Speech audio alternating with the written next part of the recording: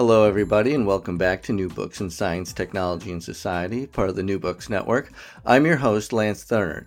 Today we'll be talking to Amanda Lynch and Siri Vailand about their new book, Urgency in the Anthropocene, out this year by MIT Press. This is a fascinating and trenchant analysis of the core beliefs and ideas that motivate current political responses to global warming. Lynch and Vailand examine how the ostensible state of constant urgency we live in is identified and addressed in political discourse. With detailed analyses of major climate accords and theories of geoengineering, they demonstrate how this discourse limits our imagined possibilities for sustainability. Instead, they propose an ethos of coexistence that is receptive to how different societies and cultures interpret catastrophe. A pluralistic approach to the Anthropocene, they suggest, may allow us to achieve environmental sustainability while honoring human dignity and justice. Amanda Lynch is Distinguished Professor of Environmental Studies at Brown University and the Director of the Institute at Brown for Environment and Society. Siri Vailand is Senior Researcher at Nordland Research Institute in Bodø, Norway. Siri and Amanda, welcome to the show, and it's a wonderful opportunity here to talk to you about your new book, Urgency in the Anthropocene. To start off today's interview, could you tell me a little bit of how you came to this project and how you came to work on it together? I guess I'll start, Siri, and then maybe you can correct me. I'd been thinking about a book that was bringing together a lot of the thoughts that I was having about the way the timescale of climate change was ramping up, and so I spent a short kind of semi-sabbatical putting together some thoughts about what that book might be like, and I submitted that to an editor just to get some feedback. And what surprised me was that the editor said, "Oh yes, I want this book, and let's do this right now." And I knew that I didn't have the capacity to do it right now, and so I turned to Siri to say, do you want to write a book with me? And I was very lucky that she said yes, because in the end, the book that we wrote together is not the book that I had originally conceived of. And I think that it's a much better book because we wrote it together. How do you think it changed from the initial, the inceptive idea? I think that it's the core of this is the way that Siri and I think differently, but we're compelled by many of the same kinds of questions.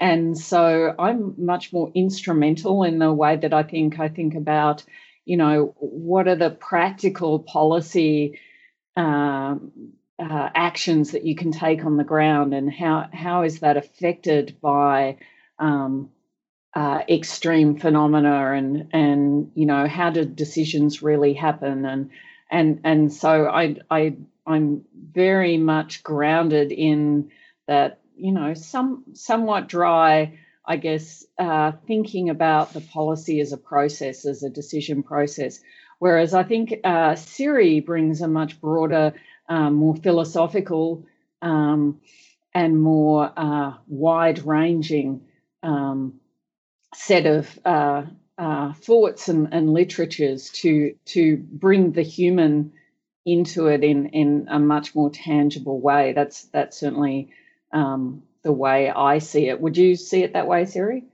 No, I think that's absolutely right. I think one of the things that I was drawn to working with you, just to take a few steps back. I was hired by Amanda as a postdoc back in 2013, and in the years prior, I'd been doing my PhD in Australia, and I'd gone there to do research on climate change in Northern Australia, coming in very much as a environmental scientist, and being challenged by my supervisor at that time, Richie Howard, very much to look at environmental change, not just from the perspective of science and positivist science, but to look into ontology and epistemology as well. So what sense of being, what sense of experience of being in the world do this community of people I went to visit in Northern Australia, how do they experience that sense of being in the world and the changes that are going on in them? And it was very challenging for me to go and do that, because in that context, the climate change story became one possible explanation for the changes that people were observing in the world around them. And it was one story in the context of, in this particular context, Indigenous Australian worldviews. It was very challenging to kind of put my positivist background, my Western kind of background aside a little bit, and accept and agree that, okay, so this is one plausible story about how the world is changing, and there are many others as well. And in coming to work with Amanda as well, I find it's the way that we work together is that there's very productive tension that happens in between that very careful, predictive type of positivist approaches to looking at environmental change and the Anthropocene and so on, and that more constructivist sense of understanding the world and the changes that are going through, the way that people themselves are experiencing them. And I think that productive tension comes out in this book that we've written as well. Now, I would agree. And as I read it, I thought one of the greatest contributions of the book was particularly bringing together, as you two just put it, the kind of technical policy side of things with these larger questions about epistemology and ontology that we get from writers like Donna Haraway and Bruno Latour. And I think that's a unique aspect of this book and a very productive one. And with what you were just saying, Siri, that kind of leads us into one of the kind of the leading contentions of the book, which is the idea that the Anthropocene is a myth. Or a certain kind of construction. Can you explain a little bit about what is meant by that in the book? Do you want to take that one, Amanda? Sure. So one of the fundamental underpinning ideas of the kind of policy analysis that I do is this idea of myth, not as a story that is by definition untrue. There's no implication that a myth is necessarily false or factual, but that people's underlying myths, the stories they tell themselves about the world, or their vision, their worldview, their frame, their narrative, their method, their epistemology, it can be many different things, but it shapes how we view the world. So in the policy tradition, in the type of analysis that I do, we think about these ideas of myth as a way that people develop expectations about how the world will behave. So there's no expectation that a myth is necessarily the false or true in an empirical sense. It is the frame by which we give the world meaning. And the important thing to understand about the idea of myth is that it is often so deeply accepted by the people who hold that myth as to be unquestioned. And what that means then in the context of climate change is that it limits our ability to envisage other ways of thinking about the problem and thereby other ways of potentially addressing the problem.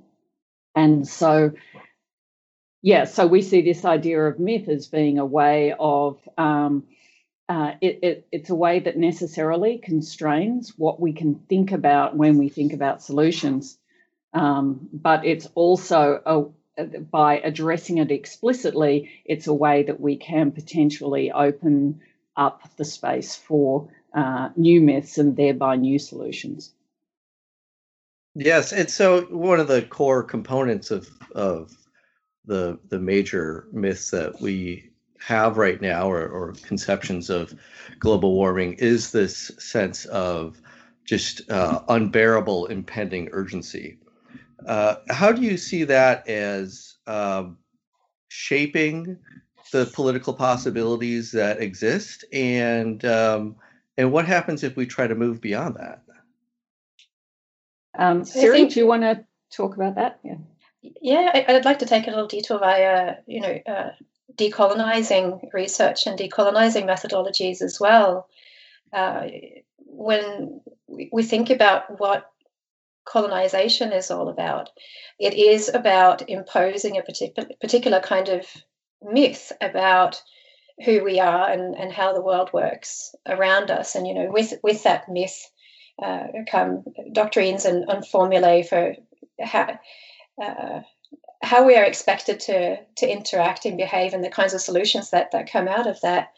And certainly one of the great lessons that I've taken out of working in the Indigenous Australian context is just that importance of accepting that let's say Western European myth about the Australian context offers one sort of action arena. It's one way of explaining what's going on, and one way of envisaging possibilities, possible problems, possible solutions to them. And that if we are to take seriously an agenda of decolonization, it does mean that we have to accept that we're all operating within a myth to some extent, without saying, like Amanda is explaining here, that they're necessarily true or false, but that each of these myths within, we go through them in the book here, Indigenous Australian cosmology and creation myths, Western traditions for origin stories and creation myths, and so on. Each of these offer us different possibilities to envisage, well, what are the problems that we're seeing, and what are the solutions that we're willing to accept. And if we're all going to get in line behind one sort of grand narrative of how the world works, we're really going to be repeating the same problems that underpin colonialism. So as part of that as well, there's an argument that it's those Enlightenment epistemologies that to some extent have created the problems that we're trying to solve. And so by accepting this idea of myth, we open up the possibilities for different policy options. Yeah, so I think when we think about urgency, what that means is that we can recognize that in the context of some worldviews, what's happening right now is deeply unsettling and creates a sense of fear and panic. For other worldviews, it can be interpreted in different ways. And so, you see that in the practical political situations where depending on your politics and where you fall on the political spectrum, you might explain the changes that are happening in different ways, and thereby, even determining whether you think it's a problem or not. But we open that out even more broadly and say, if you consider Indigenous ways of thinking where everything is happening in the now, or if you look back at kind of classical ideas of cycles and the fact that there is an ongoing cycle that will always return to the beginning. And so, all of these different myths, whether they be as I guess prosaic as your political orientation, or as deep as your ethnic identity, that these things will determine whether you say, first, yes, there's a problem, or no, there isn't. Second, humans have agency to affect the outcome of the problem. And then third, here's a selection of policy alternatives to respond to that problem. And so myth is invoked at every single step of that process. So we might say that myth is what sort of fills in the gaps in a sense, right? Where there's uncertainty, we're going to rely on our myths to kind of fill those steps in, to kind of make sense of what's going on. And it's important to be conscious of that, particularly when we have urgency, when there's a foreshortening of time, and we need to act now. Even more so, we tend to sort of focus in on what's familiar, what's known, and to sort of rely on those more familiar and more comfortable explanations that we have.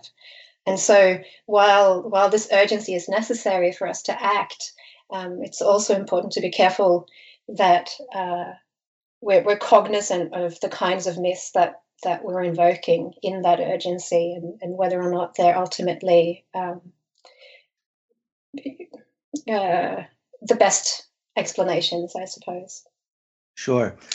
And so in this book, you explain as one instance of this is how, excuse me, the ways that the UN is reacting or responding to climate change evidences certain kinds of myths that are kind of built into the institution and that have developed over the past half a century or so as the UN has changed from more of a treaty pact into this large governance institution. Can you explain a bit of how you see major myths shaping the UN agreements that have developed in the last 15, 20 years? Well, certainly, I think that what we can really see in the way these agreements are going forward is that the sense of urgency is being invoked explicitly now. You know, since the Paris Agreement, as we note in the book, that the word urgent is used half a dozen times in the Paris Agreement and its preamble. It's not mentioned at all in the Kyoto Protocol or even in the Doha Amendment that extended the Kyoto Protocol because agreement was not reached in Copenhagen. So there's this sense that that there was in the early going, because we had successes like the Montreal Protocol and like the World Trade Organization, that there was a sense that our international institutions were up to the task of climate change. But by the time we get to the Paris Agreement, there is this sense that, hang on, we haven't managed to deal with this in the way that we've dealt successfully with these kinds of internationally framed problems in the past. And so there are two ways you can go with that. One is to double down on the international scope and to say, this is still an international thing and it's just urgent and we have to do it and we have to motivate people to action. And the other way is to open up the conversation and say, well, actually, maybe framing this as an irreducibly global problem was not the optimal solution. And so what we're seeing is both of those dynamics playing out even in the UN, not least, around the world, but even within the UN, you have some components that are doubling down on the global approach and just injecting this sense of urgency and going from 2 degrees to 1.5 degrees. And as a climate scientist, those numbers are kind of meaningless in terms of real impacts. But other parts of the UN are really thinking more about parceling this up into smaller problems that are more tractable and perhaps can be solved through, minilateral agreements or even, individual actions within nations. And how do you see the relationship of this parceling up to the challenge of responding not just to the technical aspects of climate change and CO2 in the atmosphere, but to the social and matters of environmental justice that shape how people and where people experience the consequences. I think we're offering up a bit of a critique and a kind of taking a step back a little bit to look at how this evolving myth of the UN has changed since 1948, and I think what we see is that there has been a constant negotiation and questioning and debate about what is the sort of underpinning myth of the United Nations and its task of, what has become the task of managing sustainability. We're looking back at when it was initiated, right? It's the height of modernism and enlightenment and development, and we see over the decades since this evolving attention to how communities manage environmental change, environmental hazards, and so on. And there are,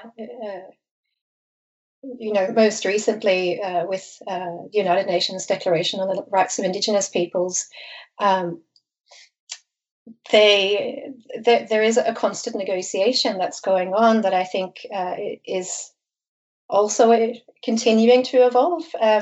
We're talking a bit about some of the limitations of the United Nations myths for things to talk about things like property rights and land tenure.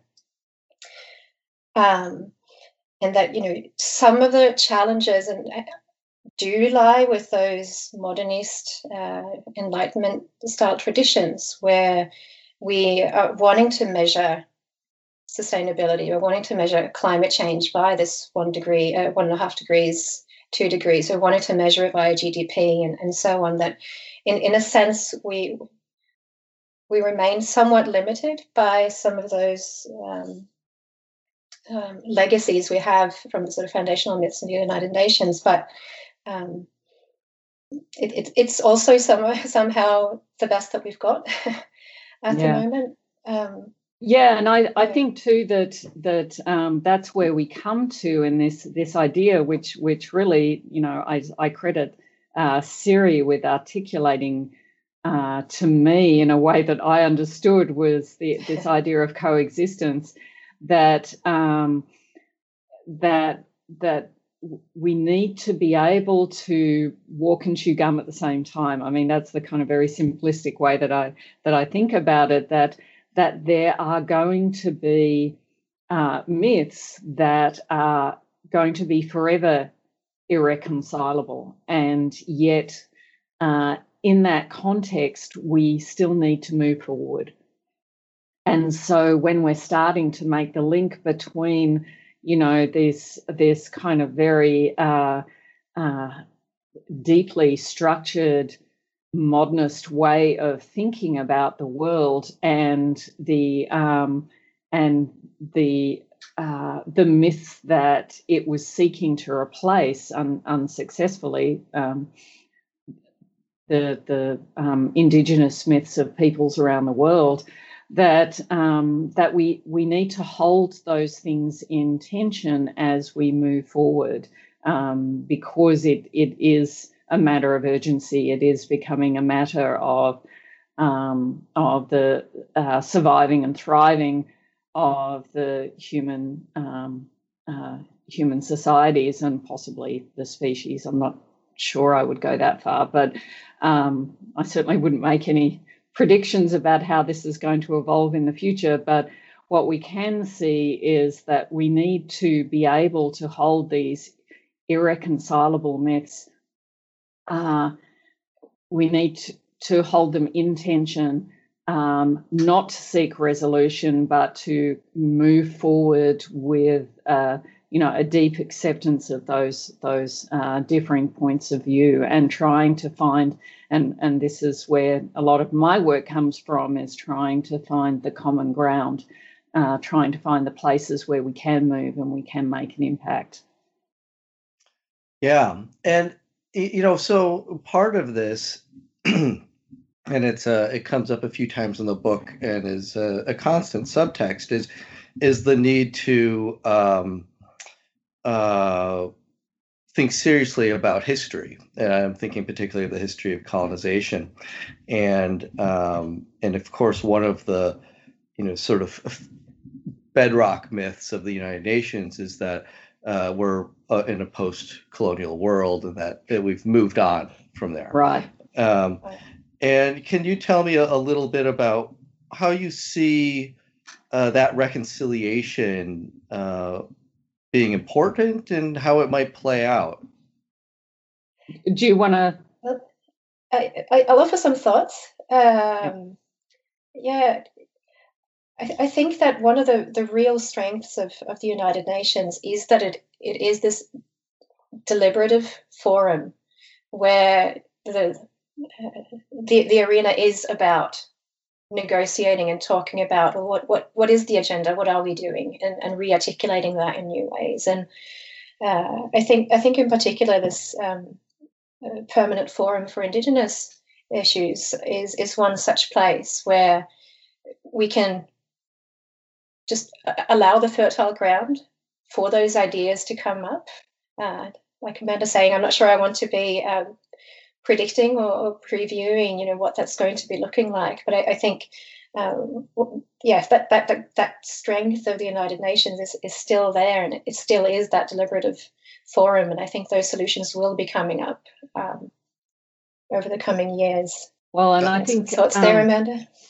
Yeah. So I think that there is this one of the quotes that I really like from the book is from Bobby Sykes, who talks about post-colonialism and says, "Have they left?"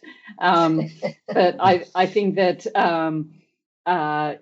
realizing that even as we're grappling with this idea that multilateral and international treaty regimes impinge necessarily on sovereignty, and how you see that is going to be different according to what your personal myth is. At the same time, we have sovereignties in the world that are not recognised at all, that don't have a seat at the table, and that are not part of the negotiation.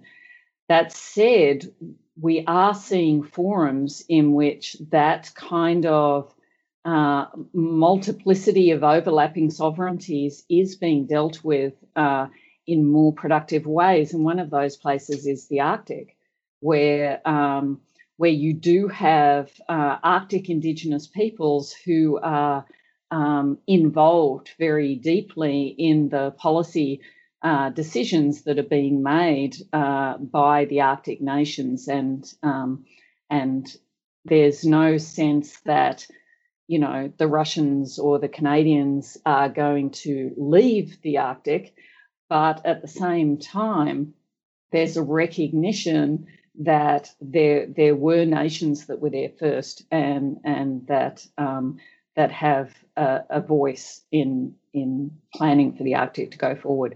So I think we do have models for how this process can go forward, even as the legacy of colonialism is not resolved, and in some cases can't be resolved to any degree that would ultimately be entirely just. And so recognizing that justice is perhaps just beyond our reach. What can we do that is maybe not going to be exactly what we want, but it's going to be enough? And this comes back to Herb Simon's idea of satisficing. So how can we get to a place where what we're doing is it's respectful, it acknowledges the tension, and it's enough, without being the perfect vision of justice that we might all hope for. Right. I think that some of the most prominent ideas or that get the most attention around, especially in the public mind around this, is attempts at geoengineering and manifestos like the eco-modernist manifesto I'm thinking about. And in this book, you write that these are based on a certain sort of myth about nature that is particular to the Enlightenment in Western and Western colonization and the forms of settler colonialism that developed over the last 300 years or so. Do you think that can be? Well, first of all, can you explain how you see that myth informing these responses, and if it can be reconciled or worked through in this process? Yeah, well, I think that the eco-moderns are really, it's such an interesting thread of thought. That's why we spend so much time on it in the book, because particularly in the US, you had this very strong and deep tradition of the idea of wilderness and the way that wilderness can, is represents some kind of perfect state, and a lot of that comes out of romantic ideas of several hundred years ago. But the eco-moderns are really, they're making the observation that, well, if you're going to say this, if you're going to say that wilderness is perfect without humans and we should fence it off, then the necessary corollary of that is that we need to make spaces for humans to live that are similarly separated from nature and somewhat sacrificial.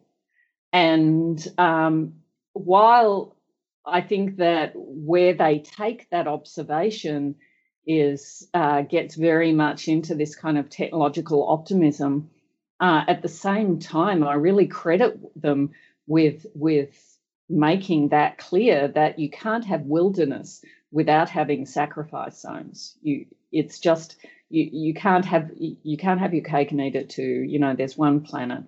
And so the eco-moderns, coming through with this kind of very strong positivist approach to, having technology save us and sacrificing some places for others, and indeed sacrificing humans' relationships with the non-human world in order to survive. I think that comes from this very positivist ethos, but it originated in an observation that I think was very accurate. Did you want to add to it, Siri? I do. One of the things that I found really fascinating that you touched on, Amanda, with the eco-moderns, is that it is almost this kind of a manifest destiny type approach, in the sense that it's about talking about a future that is almost just emerging out of will and imagination. There's very little in the way of concrete policy suggestions. They seem to want to avoid that completely, and in so doing, I think they're stepping outside of what becomes quite muddy. You're getting the devil's in the details, so to speak. And right. Sometimes I wonder if getting too deep into policy and concrete sort of steps can limit the imagination somehow as well. So it's been quite interesting to read up on how these eco-moderns think, and some of the solutions that are coming out of those circles are quite intriguing. And then, like Amanda's saying, there's then the challenge of where will these lines be drawn, and where's the human space and where is the natural space? And that brings up some very awkward and kind of fragile situations. An example also from the Arctic is the reintroduction of carnivores into northern Norway, for instance, where reindeer herders are moving their flocks around, and because of these large predators being brought back in, wanting to naturalize these environments, they're predating the reindeer. But since the reindeer is supposed to be a domestic human stock, they should be kept apart, and so they've been instructed to put up fences to keep the reindeer safe from the predators, which of course doesn't work. But the intention's there, and it's somehow where the rubber meets the road that where the issues seem to come up with these eco-modern approaches.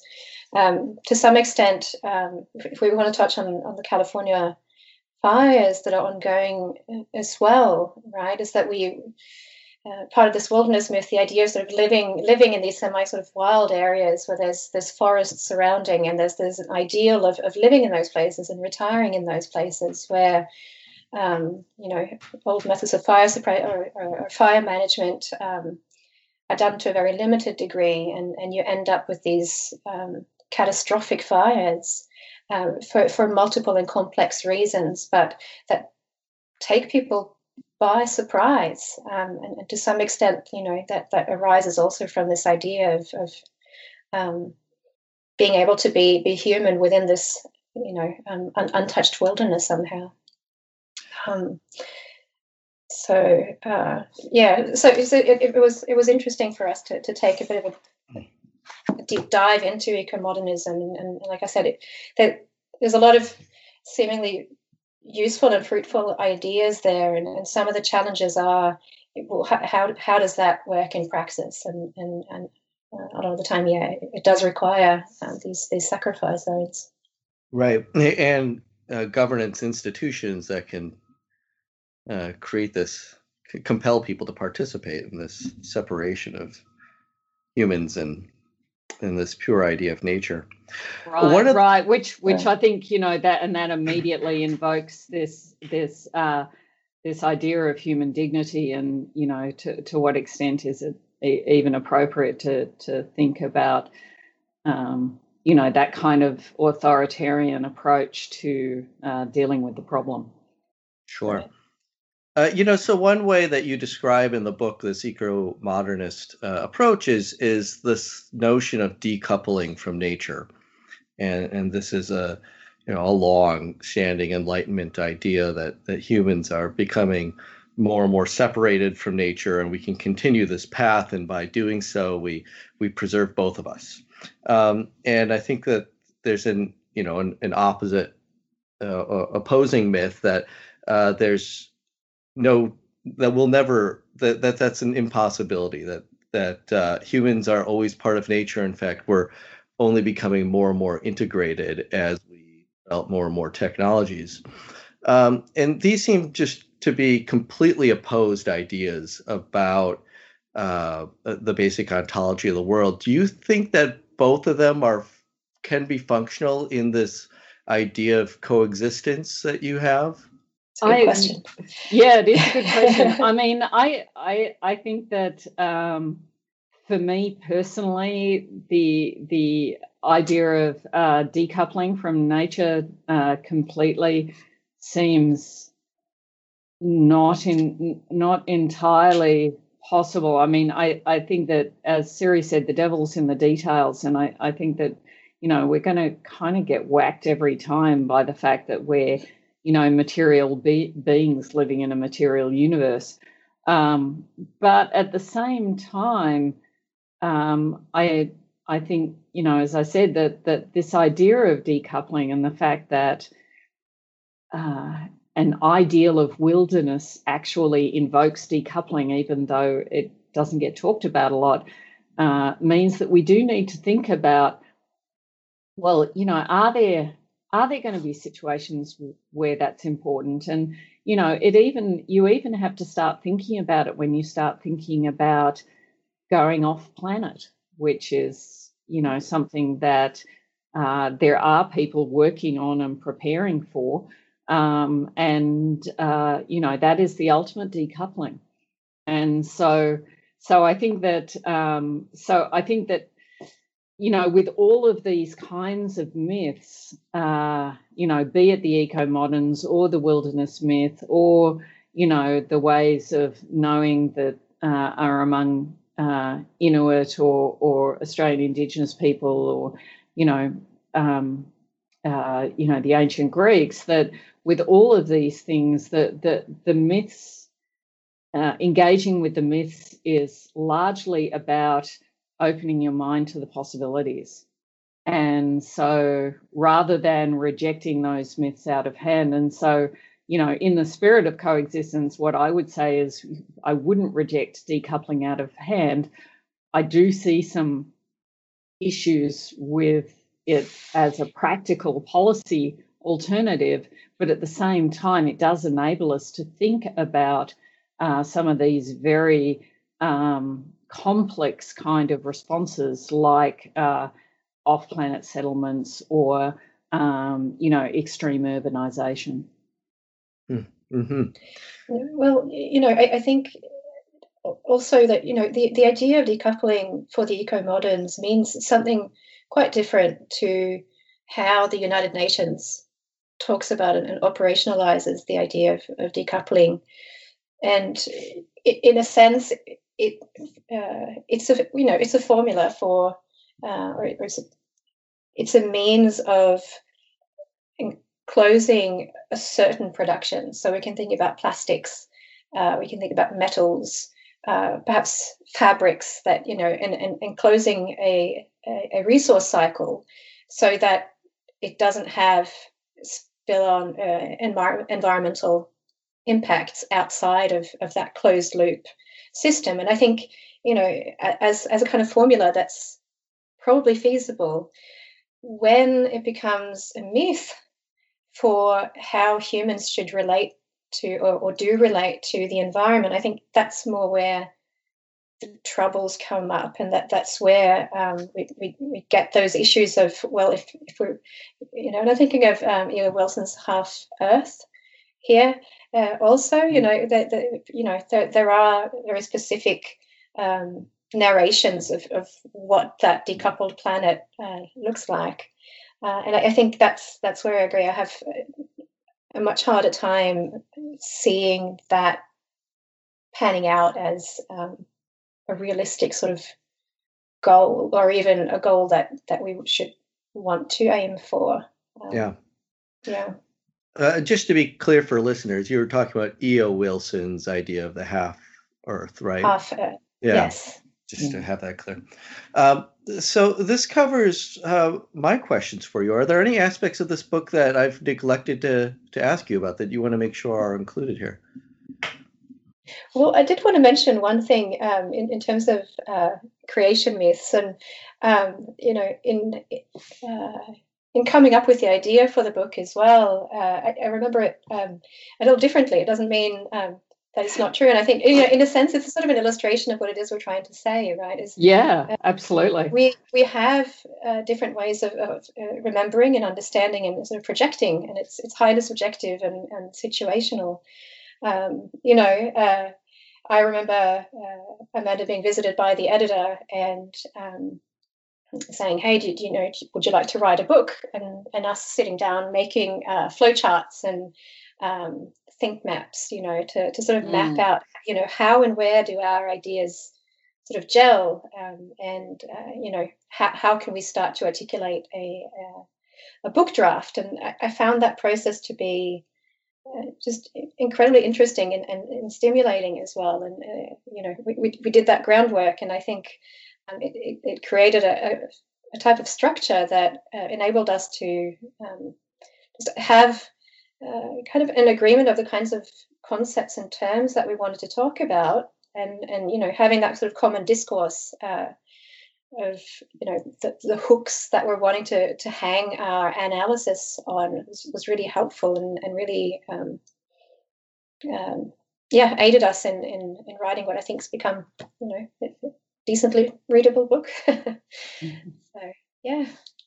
Yeah, I guess the other piece that I wanted to think about. Well, first off, I do want to say, I mean, I think that both of our creation stories of the book are true, and just kind of emphasize different things, and so that it is a really nice illustration of this idea of myth. The other element of the book that I wanted to highlight was this particular issue of extremes, and that's something that I think is very often seen as a motivator for policy.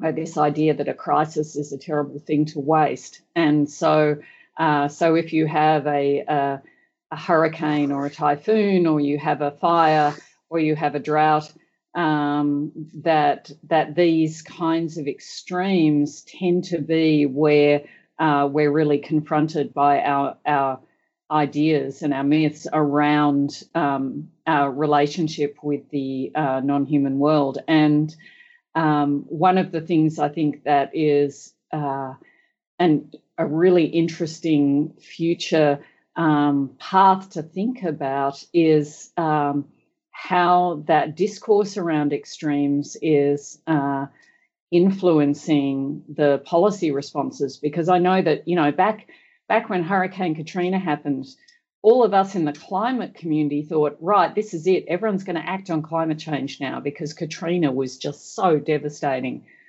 and nothing happened. And then we had a disaster after that and a disaster after that. And so this idea that somehow weather disasters linked to climate or not are a stimulus for policy in climate change, that is an area that seems to be not as coupled as we may have thought, in 10 or 15 years ago. So what's really interesting about that is the science is starting to kind of catch up with that idea, where the idea of being able to attribute extreme weather events to climate change in particular ways, that science is becoming more mature. And so what's going to be interesting in the future, I think, is whether that idea that crises will prompt policy responses, whether that's going to come back into focus as the science catches up with the idea. Right, and we spend some time in the book also cautioning a little bit to equate that ability to detect and measure an extreme event with the ability to muster a response that's up to the task, in a sense, and cautioning a little bit that we don't. And I think Typhoon Haiyan was a good example of that. Where it really was a case study in excellent preparation for extreme events, but the event became so much greater than what was expected. It became a confluence of factors that made it a much greater disaster than what they had even prepared for. And so we found it was not enough. So we do spend some time in the book just reminding ourselves of not getting too caught up in the measurements and sort of quantification of the changes, and paying equal attention to the ways that we prepare ourselves for those events. Yeah. I think I had one final point that I wanted to bring up as well. It speaks back to this sort of underlying theme of colonization and decolonization as well, is that this Anthropocene narrative of sort of apocalypse by our own hands in a sense, it's the science, it's the Enlightenment story, kind of arriving at its own eschatology. Sorry, in a sense, right? It's when you look at myths that explain the world, these cosmological myths, they usually have an origin story and they have an ending story. They have an eschatology. And here, in a sense, is the Enlightenment story that's come full circle, and it now also has an account for the ending of the world. And it's scary, and it's sort of that's what's bringing about this urgency. But it's also important to remember that for peoples across the world has ended many times already. Think about white sails on the horizon and so on. It's happened many times, and this particular time it's different, but there are lessons we can draw also from how people have managed these apocalyptic changes in the past. If we can take the time to listen to others. Yeah, I find that an especially inspiring note in the book, especially as you say the culmination of the Enlightenment narrative for us now is either disaster or salvation from technology, and there doesn't seem to be that a gray zone as much. So, well, thank you so much. So what are you two working on now, individually or together?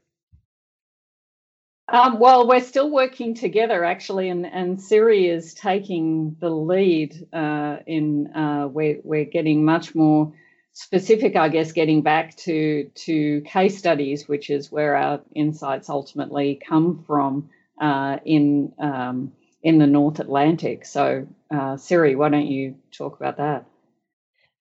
Sure. So we have a collaboration ongoing. We've got some funding from the National Science Foundation, where we're looking at human environment interactions in the North Barents Sea and the Svalbard area, and it's also a highly interdisciplinary effort. I think it's going to be continuing a lot of the same productive tensions that have benefited us so far. We'll be developing models for sea ice and ship traffic, and considering how people who make planning decisions in the Arctic make sense of risks and how they devise policy to manage those. Yeah, so that's what's next. Yeah, well, on the agenda. Look forward to that. I hope to talk to you when that one comes out then too. Right. Right. Well, thank you so much for your time, and yeah. Thank you so much for having us. Yeah, thanks very much.